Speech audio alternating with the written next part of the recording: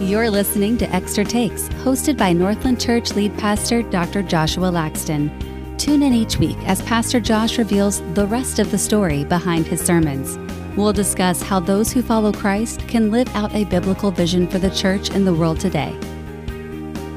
Well, hello, Northland family and friends. Welcome to another episode of Extra Takes.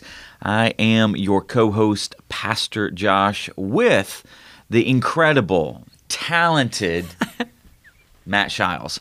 And Matt, no lie, Thank you. As I was driving in today, I want to give you a huge shout out to all of our family and friends, because every single week you come prepared. Like, you have put together the questions, you and fabulous Joe over here in the corner, but Yes. You have, and I'm so grateful that you prepare, that you put it all together, you come and you're ready, and so if you want to give Matt a shout out, here's how you can do it.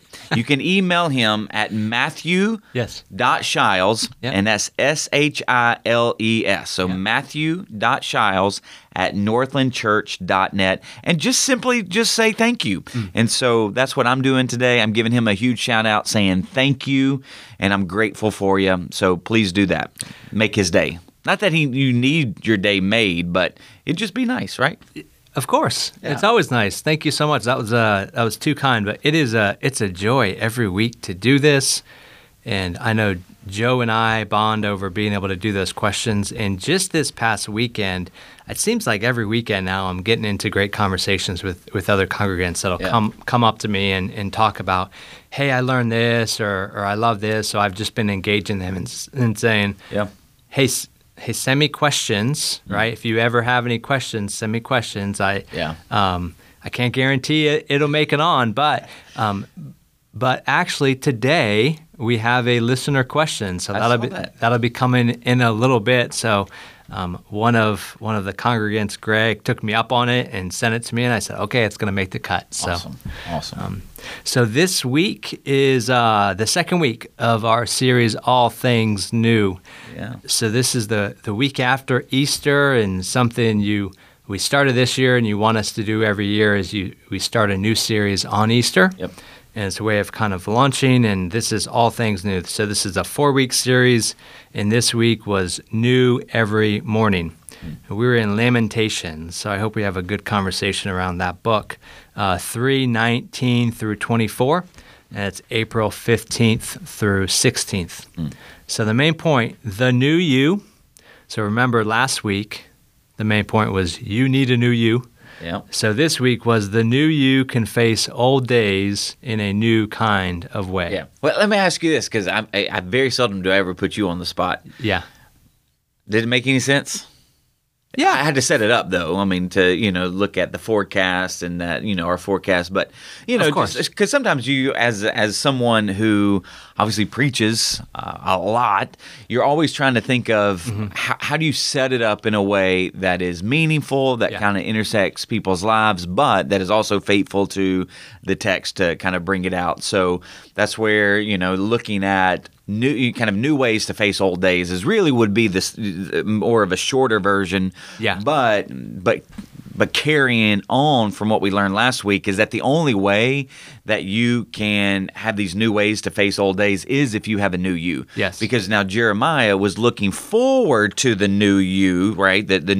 And so that's where I'm like, hey, it's always interesting to see, did it make sense, or did it just go over people's head? No, I like the continuity with the new you piece, Yeah. and I'm glad you brought that in. So, anytime we can remind people, hey, this isn't just a one-off. Yeah. Right? We are continuing, even from series to series, Right. we are continuing learning and building on each other.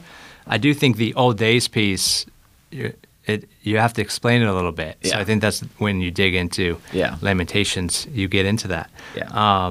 But yeah, I thought it was wonderful. And in 4 ways, that's what we talked about, was 4 ways we can face old days in a new kind of way. So to open, I have a bone to pick with you. Okay. Because you called me boring this Oh, week. because you don't look at the forecast? What's there to look at? It's hot and rainy. Well, you just don't. Well, Right? Maybe the forecast is boring. So I do look at the forecast if I'm doing something specific, like you said, like we went to the beach. I'll Or look if at you're the going to go, forecast. yeah. Of course, vacation. But if it's just a normal day, Just know where are you going to be ready though? so two things You have I'll an do. umbrella with you and rain jacket, I don't do umbrellas. so you just get wet like that guy that gets caught out in the rain. So what I do during the winter, my wife makes fun of me, is if it's whether to find out if it's cold or not, I'll feel the window. You'll feel the window. Okay. It felt really good this morning, having rained all morning because this is on a Monday. Yeah. And man, it felt great. I did not mind taking Mater out this morning. And so, no, it was great. I felt like God. So I got this text message, no lie. So I got this text message from one of our governing elders, Chris Storms, and he says, last night my weather app said it was an 18% chance of rain today. So I'm like, yeah. So I was right. See, that's why it's not boring, because you just want to, I mean, could you imagine if I just said, hey, 18% of what I say is true today? You know, it might be true. I mean, so could you imagine making a living off of saying 18 and then just being completely wrong? Like, that's awesome. So Wouldn't it be great? we love meteorologists. If you go to our church, we love you. Wouldn't that be great to bring a meteorologist in and talk about the complexities of that? Because I agree. I don't understand it at all. It seems so simplistic, but we know it's so complicated. Yeah. Yeah. So I don't carry an umbrella. I walked out the door this morning, and Kaylee said, "Do you want an umbrella?" I'm like, "No, just put my hood up," and ran to my car. See, I can't put. I really don't want to put my hood up. I would mess up my hair. So that's that vain element. You can fix it. No, Okay. I just only want to have to fix it once. So I won't have to refix it. It's just really hard to refix it during the day. So and Joe, don't judge, or you be kicked out. No. We're 5 minutes in and the wheels are off. I don't even know. Okay. Well, you know, we're trying to be very lighthearted because it is Lamentations. I mean, It is. It is lamenting and sadness. So let's talk about that, Okay. because You see what I did there? I was able to, yeah. I'm not always the best at those transitions. Yeah. I just kind of like get right into it. So I appreciate that. Yep, you're welcome. That assist. So the first part, the 4 ways, we'll go through each one of them. First part was God is sovereign over our sorrows. And this is where I just want to talk about Lamentations as a whole, and what we can learn from this book, specifically thinking about sorrow and pain in the Christian life and just the world in general. What can we learn, and how can this be used for apologetics? Yeah, I think we already know that life is full of sorrow and pain and suffering. I had somebody also text me. They said, if you want to preach that message every other week, I wouldn't mind.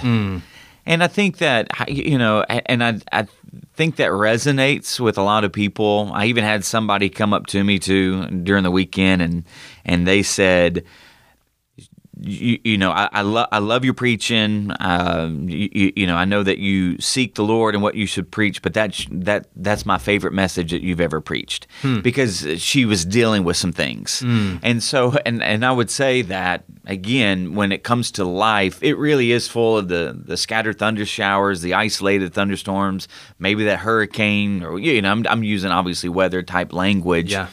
But it means so much, because and it's not that, and there's a lot of great teaching, great books. Like Tim Keller has a really good book on pain and suffering, walking through pain and suffering. So if you've never read that book, I would really highly encourage it. So all that to say, I think we know these things, but to be reminded of these things often is really important. And then to be reminded that He is sovereign over our sorrows.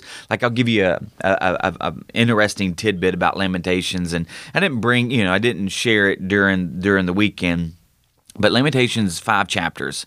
Every chapter has 22 verses, with the exception of chapter 3. And it has 22 verses because it goes through the Hebrew alphabet. And so there's 22 alphabets, you know, letters in the Hebrew alphabet. And so with Lamentations 3, And the passage that we unpacked this past weekend comes right in the heart of the entire book. So in the midst of the sorrow, God, He is showing His sovereignty even in the construct of the book itself. You know, that in the midst of your sorrow and your lamenting and your sadness and your heaviness, there is hope. And I am your hope. And so I think that might be something that we can learn, that in a life from beginning, because Job will talk about it, you know, of how the entry of life, I mean, there's just sorrow, and then at the end, there's sorrow. But in the center, there's hope, and there's only one hope, and his name is Jesus. His name is Yahweh. So it's a really fun tidbit about Lamentations. You know, the idea that it's acrostic, it's something that we miss with the translation, right, from Hebrew. And it's such an interesting contrast when you think about the beauty and the intentionality with how the book was constructed versus what the contents of the book are. But there's still beauty there throughout. And here's another little tidbit that I learned too in my study, is that in the Hebrew Bible, so not when I say not the Christian version of the Hebrew Bible, but in the Hebrew Bible, so Jews, because they wouldn't believe in the New Testament, but in their Hebrew Bible, Lamentations is not Lamentations, is actually how, because they're asking, how in the world could this be? And so I think that when you know that we can even glean from our Jewish friends of going, yeah, I mean, when we face this pain and suffering in our life, we're asking the question, how? Which is why I wanted to go through here at least 3 reasons that we at least try to kind of explain, and then the reasons why God would allow pain and suffering, and so this is really the answer to, okay, how can this be?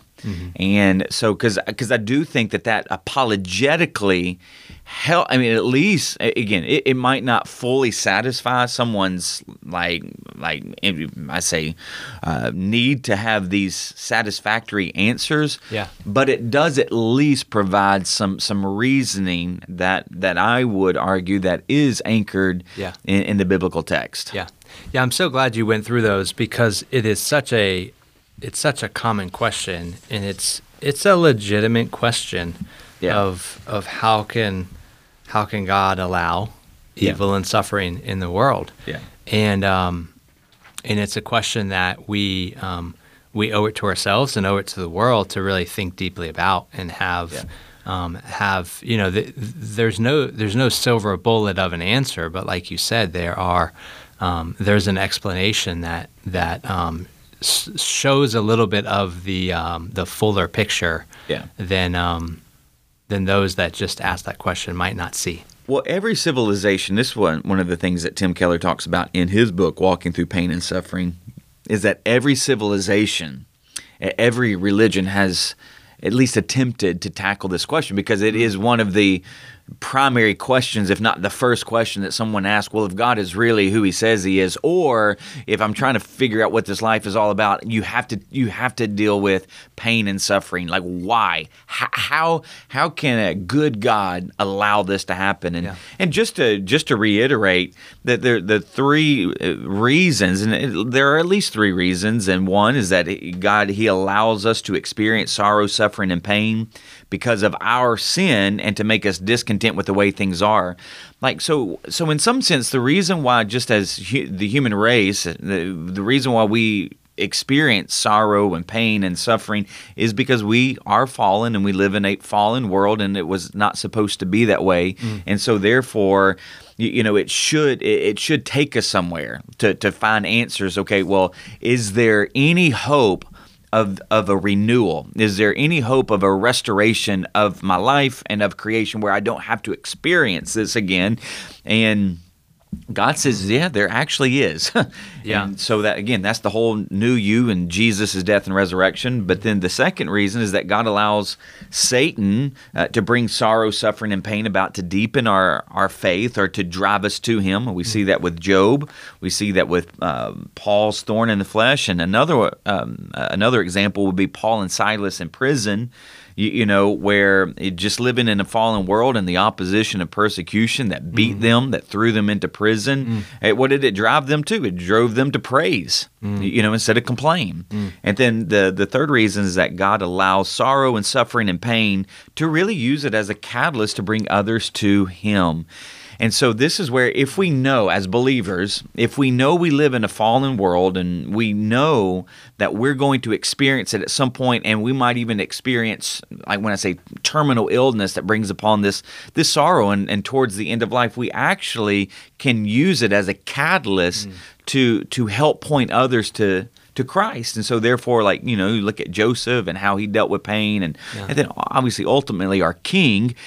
So we can actually emulate Jesus, not that we are dying for someone's sin, but that we are using the pain and sorrow and suffering in our life to leverage it for the glory of our King, for the good of others. And so it can be a catalyst used to bring about maybe someone's salvation, maybe someone's sanctification. And so let's just make sure that the way that God is sovereign over our sorrows can be seen in the way not only we think about sorrow, suffering, and pain, but the way we actually engage it. Yeah, and I think when you go back to the beginning, in Genesis and look at the fall, when you talked about, God didn't create it this way, right? But then the fall happened.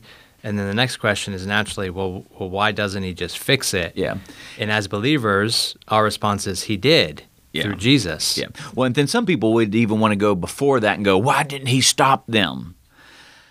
Well, that's a loaded question. But here are a couple of thoughts that I would share.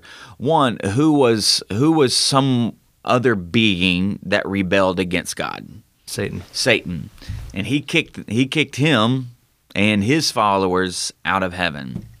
And they didn't have another chance. So the idea that Satan is going to tempt God's prized creation, humanity, he's thinking to himself, well, if they rebel, if they commit treason against the king, he's going to kick them out, and they're going to face the same future that I'm facing too. But God, he allows that to prove this point.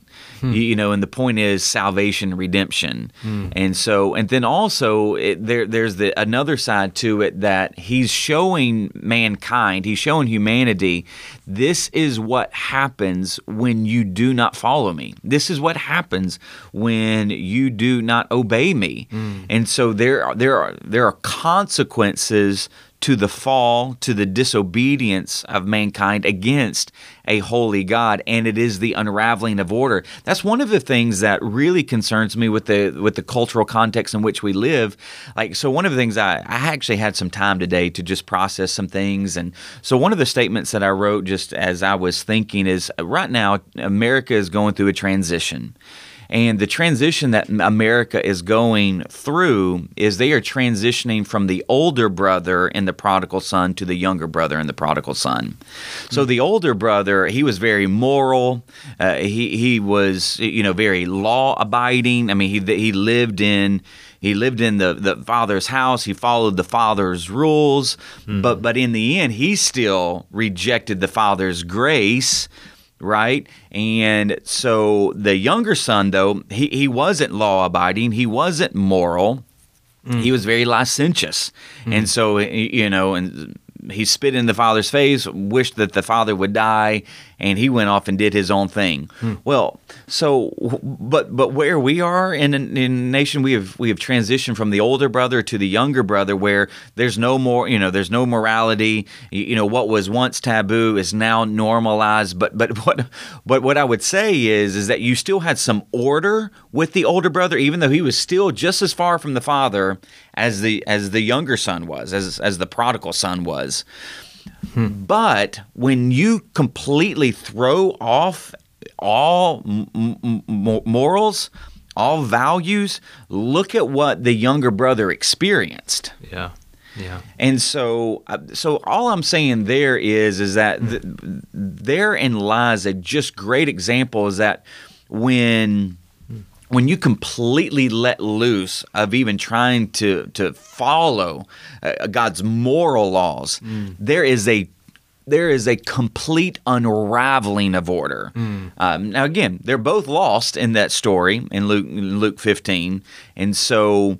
But it was the prodigal son that came back and understood who the father was. But anyways, I digress. But I wanted to kind of share that because what I am seeing in our culture is that one of the things that the church is going to have to do is because if we believe that this constant movement away from morality, away from, when I say God's kind of law that He's placed up in our heart, if we're going to constantly move there, we know all it's going to do is manifest more brokenness.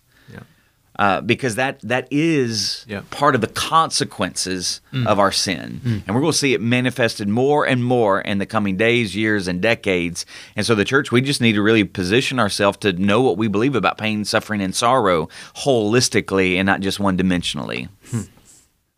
Yeah, and I've heard you say it before that sort of moving away does not scare you because it just creates this opportunity for the church to be brighter or seem brighter. Yeah. And that's part of where I would say we have to position ourselves if we know it is going to ultimately be detrimental to people's physical, emotional health and really spiritual health, then we have to position ourselves in a way to be able to love them and care for them when they hit rock bottom. So, it's one of the reasons why we just sent a team to Spain, Girona, Spain, and they just got back. We went to the Parnells, some of our global workers there. And one of the reasons I love that trip is because those that go get a glimpse into post-Christian Europe, right? Where we are moving to, and the reality of a church on every corner, but they are empty, or they are museums, and they are they're very sterile environments. And not alive. So, there's certainly things to learn from going on a mission trip in Latin America and Africa, but going on a mission trip in Europe and in Spain, it's a whole new dimension of what we're seeing and what we think we're moving towards. Yeah, absolutely. So for Jeremiah, so many believe Jeremiah wrote Lamentations. He was called the weeping prophet, but he wrote about hope. So this tension between sorrow and hope, how should we as believers deal with these two, and really how does the gospel interact with these two? Yeah, sorrow and hope. I mean, that's something I was actually talking to a few people this weekend. Like when you preach a message like this, you have to almost thread a needle of the heaviness and hope. you know that you want people to feel the heaviness, but you want people to feel the hope. And when I say thread the needle, you want to balance it out very, very well. That feel the heaviness, but know that there's hope. Feel the heaviness, know that there is hope. And so, and that's part of really trying to get even the context of Lamentations is that, man, it was really bad for them. I mean, and I would just encourage all of you, because Lamentations, again, it's 5 chapters, so you could read it, and you really could read it in one setting, but if you wanted to take the next 5 days and just read each chapter, you're going to be like, oh my goodness. Oh my gosh! Wow! Wow! So, I mean, you're just going to feel the heaviness, and so, I mean, I could, my eyes fell from weeping. I am in torment within. I mean, that's verse 11, chapter 2. I mean, and again, there was a moment here where they're starting to turn to cannibalism because, again, the Babylonians had laid siege, and the kind of that siege warfare was who could outlast the other. And so food has been cut off, and so obviously food had kind of dried up in certain people's lives, and so they turned to cannibalism. I mean, that's pretty dark. That's pretty heavy. Yeah. And so, but even in the midst of that, that's why, like Jeremiah, what a crazy calling, that he's going to be the weeping prophet, that he's going to be the prophet that they don't listen to, that he's going to, but he's also the prophet too, in addition to Isaiah and then even Ezekiel, that's going to paint this picture of hope. Because Jeremiah was the prophet that wrote Jeremiah 29, "For I know the plans I have for you, declares the Lord." But those plans weren't going to come until after 70 years. That you're going to experience this for 70 years. But just know that, and this goes into the second point, but my covenantal love, it never ceases to labor. Yeah. And so for 70 years, you're going to feel like I'm not there. For 70 years, you're going to feel like I've abandoned you, but I haven't. I'm behind the scenes working. And so even in the midst of your heaviness, there is actually a future hope. Well, and you talk about the threading of the needle, the balance between the two. That my next question is, when we talk about hope for the future, how do we ensure that this doesn't just come across as a religious platitude? Because it can certainly discourage those believers that don't feel this way. So if some listening are in that camp, how do we fight against that? Yeah, well, so a couple of things. One, this is where theology plays a huge part, because theology is not a platitude. It really is a way of living, and it's a way of thinking. That's why I think great theology is applied theology. And and that's why I spend a little time of just unpacking the idea of covenant, because when you look at how God operates and how he has chosen to work with human beings, he has chosen to operate through covenants. And these are these formal relationships where either one party or both parties has obligations and promises to fulfill, and then they are sealed with an oath. And every covenant that we see throughout Scripture, particularly the Abrahamic covenant, the Sinai covenant, the New Covenant, the sealed with an oath is always brought about by blood and by the shedding of blood. And so I want people to realize that it's not a platitude when you think of Jesus' shed blood that made a way for us to even enter into a relationship with the Lord. And his blood not only made the way, but it is the sealing of the oath. Like what God is now saying through the giving of his Son for us is that the blood that was shed, that was the Son that was not spared to get you in, is the same blood, and it's the same love that will work for you not only until eternity, but for all eternity. And so then there's not a platitude there, that there is a belief that the God that I worship, he died. He died for me. Now, yes, he died for the world, but you can insert your individual self, that he died for me. And if he worked that much to get me in, how much more so is he going to work because now I am in, that I am a child of the King, and that he's not going to lose me, that he's always going to have a grip on me. So that's one, there's just one thing. And then the second part, that's why I wanted to dive a little bit, when I say dive deeper into trying to unpack, okay, like I don't want it to be a platitude. I don't want us just to turn to Lamentations, 3 and go, oh, well, God's mercies are new every morning. No, like how? Yeah. Because that's how do you experience that? Yeah. And then trying to unpack, so the covenantal love was point number 2. That was way number 2. But then number 3 was, okay, his daily mercies are present in my dreaded messes. Okay, so, but what does his daily mercies look like? And that's part of where. And as I was, and this is where I never cease thinking about the message until I preach it, and then I'm still thinking, man, I could have, because I do feel the burden that I want, that my aim as a pastor and as a preacher, I truly want, because I believe that the Lord's word is living and active. Yeah.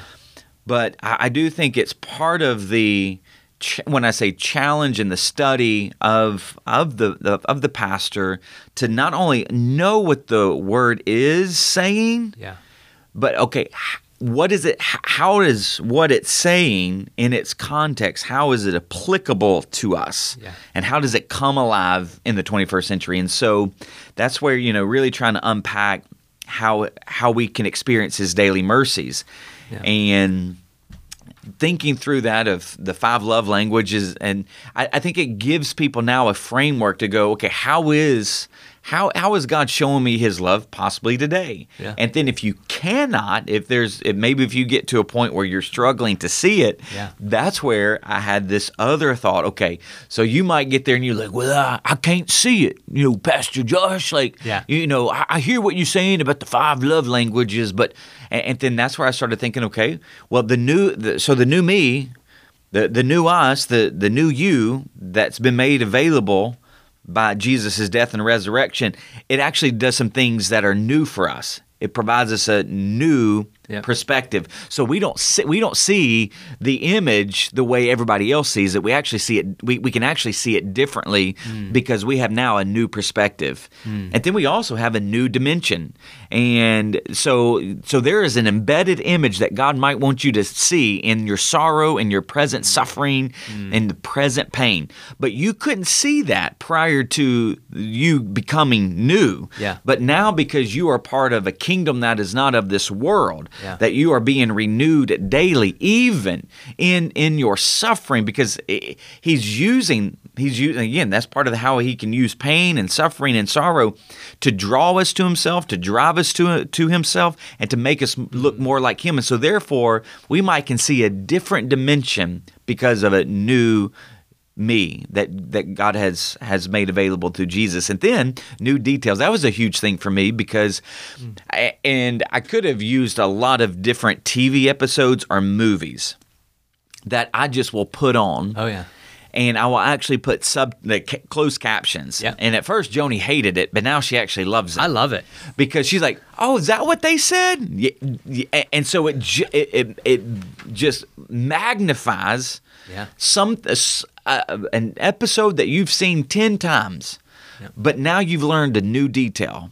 Well, so that really is the new me, the new you, right? Is that because we have been redeemed and are being redeemed, even in the midst of pain and sorrow and suffering, even though we're seeing the same picture, the same environment, God can show us a new detail. And then like a new lens. Like so that's an example of how I was not satisfied with just giving the information of, okay, new mercies. Okay, how does that intersect? What does that actually look like? How can you explain it to me? And so that's where, just going to work a little bit more to try to draw out, something else that might turn the light on for somebody. Go, I might not be looking at it the way I should be looking at it. I think that's awesome. So when you say theology is not a platitude, it's a way of thinking, and it's a deep way of thinking with deep substance behind it, that is then applicable to our daily lives. Right? Because I think we can get caught up in that, and religious platitudes can get thrown around in our day, and we have to be careful that just because something might sound pithy doesn't mean that it lacks substance, right? And if it lacks substance and it has the deep theology behind it, we can trust it. Even if we don't feel it. We can trust the truth and see even when we don't feel it. So you had talked about the 5 love languages, but this is where we get to our listener question. So Greg Hodges, we both know him, and we were talking back and forth. So he emailed this to me yesterday. So from the 5 love languages, which ones do you see God using in the Lamentations passage? So you can't just say all of them, because I know you did that a bit, but maybe specifically. I went through all of them for us, right? You went through all of them for us, and I think broadly, we can see all of those, specifically in, his mercies never cease. Right. That's where his mercies never cease. That's where we see all five of them in various ways. And I thought that was a great way to see that. But of those five, which ones do you see, throughout those? Yeah, that's a really great question, Greg. So, in looking at the list, I would definitely say gifts. So just the fact that they were not driven to extinction. Yeah. Because, a lot of nations became extinct, and Israel didn't. So the fact that they still had breath, that was a gift. The fact that, they, even many of them being driven or being held captive and taken back to Babylon, again, that they didn't face extinction.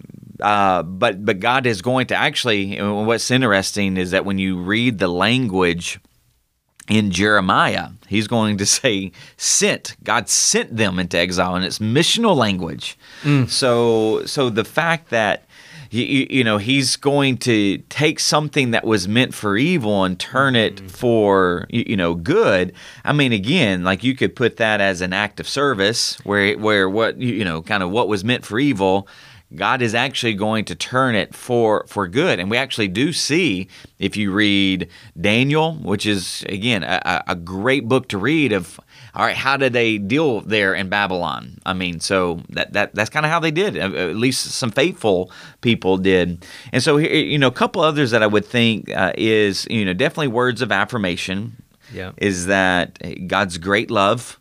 Like, okay, I might not feel His love, but He's saying that He loves me. I'm going to trust, right? I'm going to trust the words of affirmation. Yeah. Again, going back to, for I know the plans I have for you. Okay, it might not, and here's what it might. Here's where it becomes hard sometimes. Mm-hmm. It might not be for me. It might be for someone else.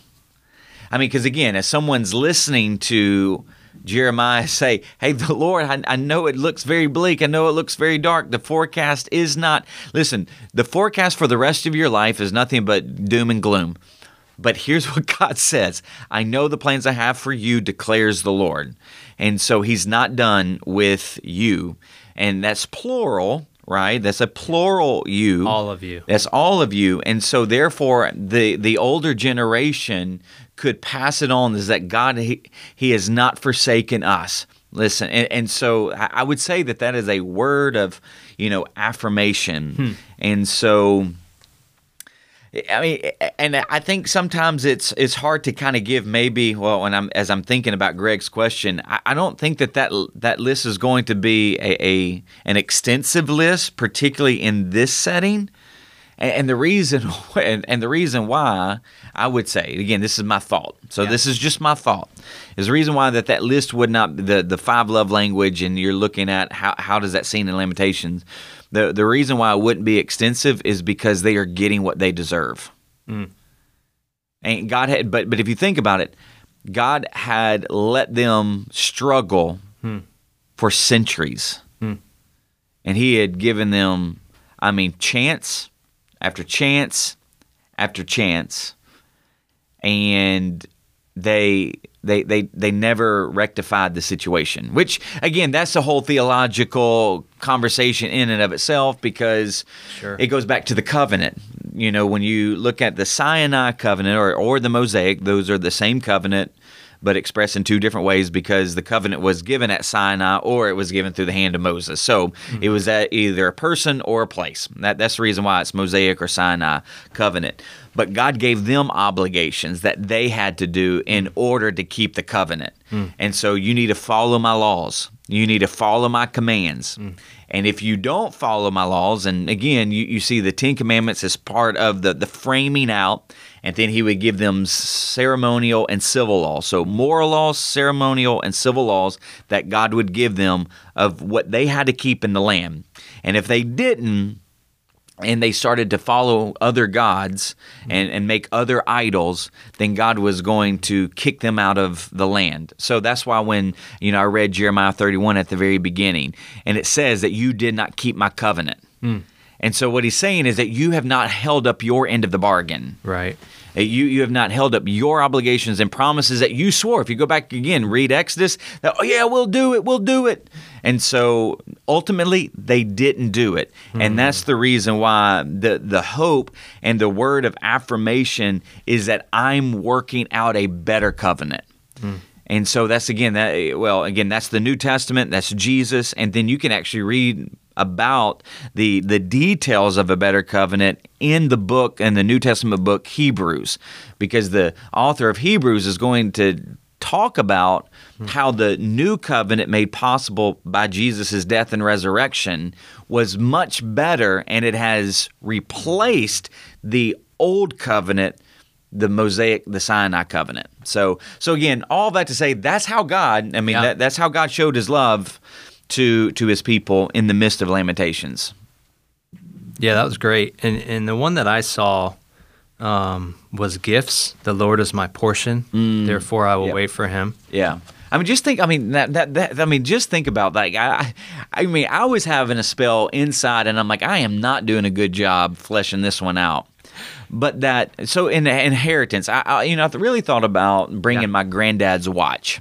So my granddad passed away years ago, and I loved my granddad. We were extremely close, and I always enjoyed our theological debates turned arguments, because he would always get frustrated with me, and he was like, "Josh, I've forgotten more than you ever know." And so I just remember those, and I just love my granddad and miss him deeply. Every time I look at a picture with him and I, the last picture that we took, I always get teary-eyed.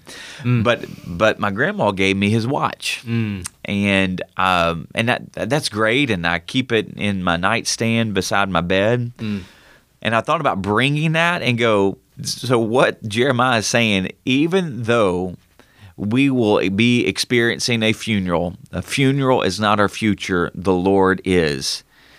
And it's not a watch. It's not even a place.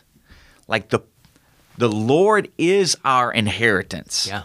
It baffles me, and that's where I can't even. I don't even feel like trying to articulate it. I know I'm not doing it justice, but the weight, the significance, the glory, the beauty, the majesty.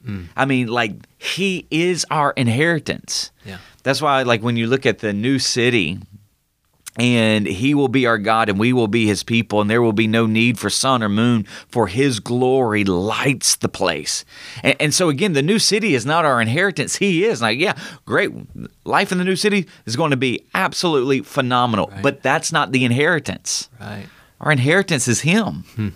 And so that's where Jeremiah is the Lord is my portion. The Lord gave them the land, the promised land.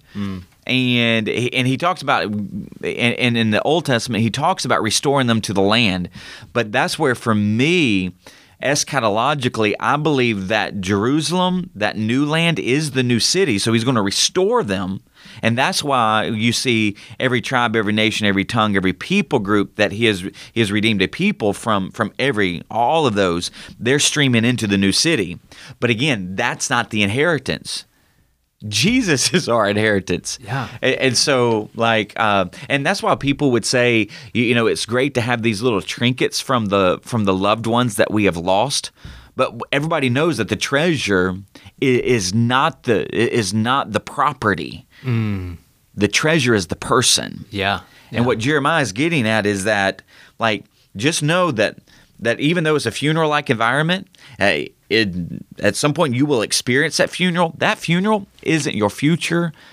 God is. And so he's your portion. But the only way he's your portion is if you have your eyes on him. And so, because if you've not experienced a new you will not look to the Lord as your portion, right?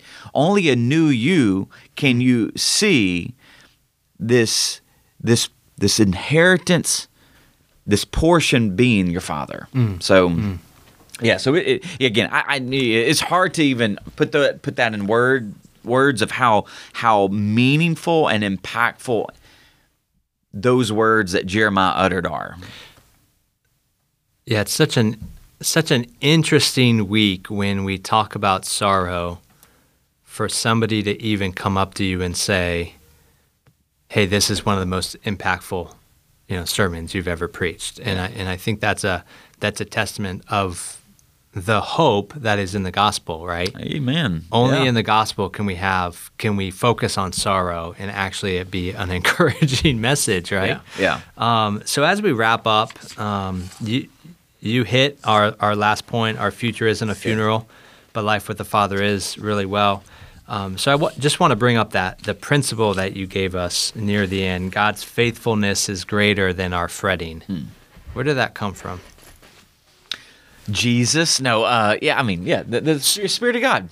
So to bring that up, that was funny. In the service, in the 11 o'clock service, Yeah. you asked a question and the answer was Jesus, and nobody said it. Did that happen in the other services? Well, and at the 9 o'clock, they said it much louder. Okay. The first time, as opposed to the 11 o'clock, everybody's like, Jesus? Is it God? Is it Jesus? Should we say it? You had to practice it with us. Yeah, I did. Okay, so you got this principle from Jesus. Yeah. Okay. Yeah. You're a very spiritual guy. Very spiritual. Great is your faithfulness. And just thinking about, because, and I wanted to say it for our context, because, sure, I would assume that they're afraid. They're fretting. Is this going to be our end? Obviously, it's very dark. It's a gloomy time in the nation. But I know in our own life, when we face these kinds of situations, it's easy to fret. It's easy to worry. It's easy to be concerned. Yeah. But yet, Jeremiah says, "Great is your faithfulness," and that thought is actually tied to the fact that his love, his compassions, his mercies are new every morning. So, and that's where God's new mercies were tied to His great faithfulness. The reason why you knew that you could experience new mercies every day is because they came from a God who was faithful, who was steadfast. And who was extremely loyal. And so that's why trying to kind of capture that in a little pithy statement of going, God's faithfulness is greater than our fretting, is that, so when you're fretting, just remember that God's faithfulness is greater than what you're worried about at that point. Yeah. And that he is going to somehow, in some way. Now, again, that's why I love what Paul says in Romans 8, that he works all things out for the good. Now, again, it doesn't mean that we're always going to have good. Right. That we're always going to face good, that there's always, again, it goes back to that forecast that I showed at the very beginning. This is the forecast we want. And again, just to reiterate, that forecast is coming. Yeah. In the new city, now whether it's going to be 70s every single day, don't know. But you don't have to worry about thunderstorms. You don't have to worry about isolated. You don't have to worry about hurricanes, tsunamis. You don't have to worry about tornadoes. That forecast is coming.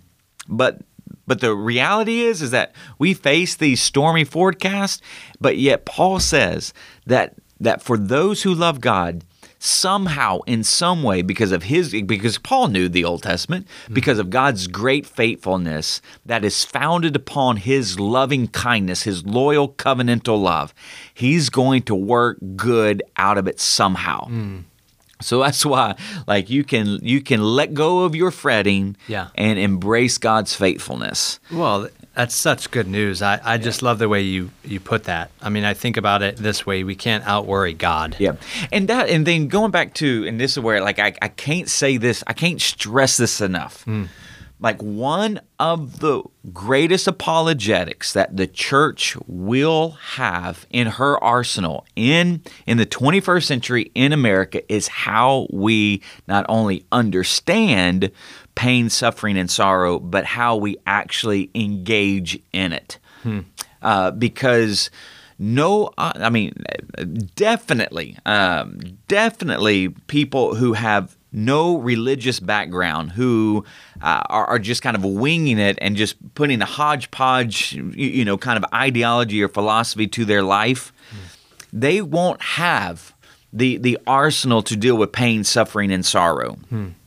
But we do. Well, we have the great theology that can be and should be greatly applied in a way that people go, how can you go through that? Like, again, it goes back to Lamentations, the Hebrew. How? Yeah, how? How can you go through that with joy? Now, again, joy doesn't mean that you walk around with this huge smile on your face and, that you lie and go, everything's great. No, joy is this deep-seated happiness that you do have regardless of situation or circumstance, because you know that your inheritance does not lie in this world, but in the world to come.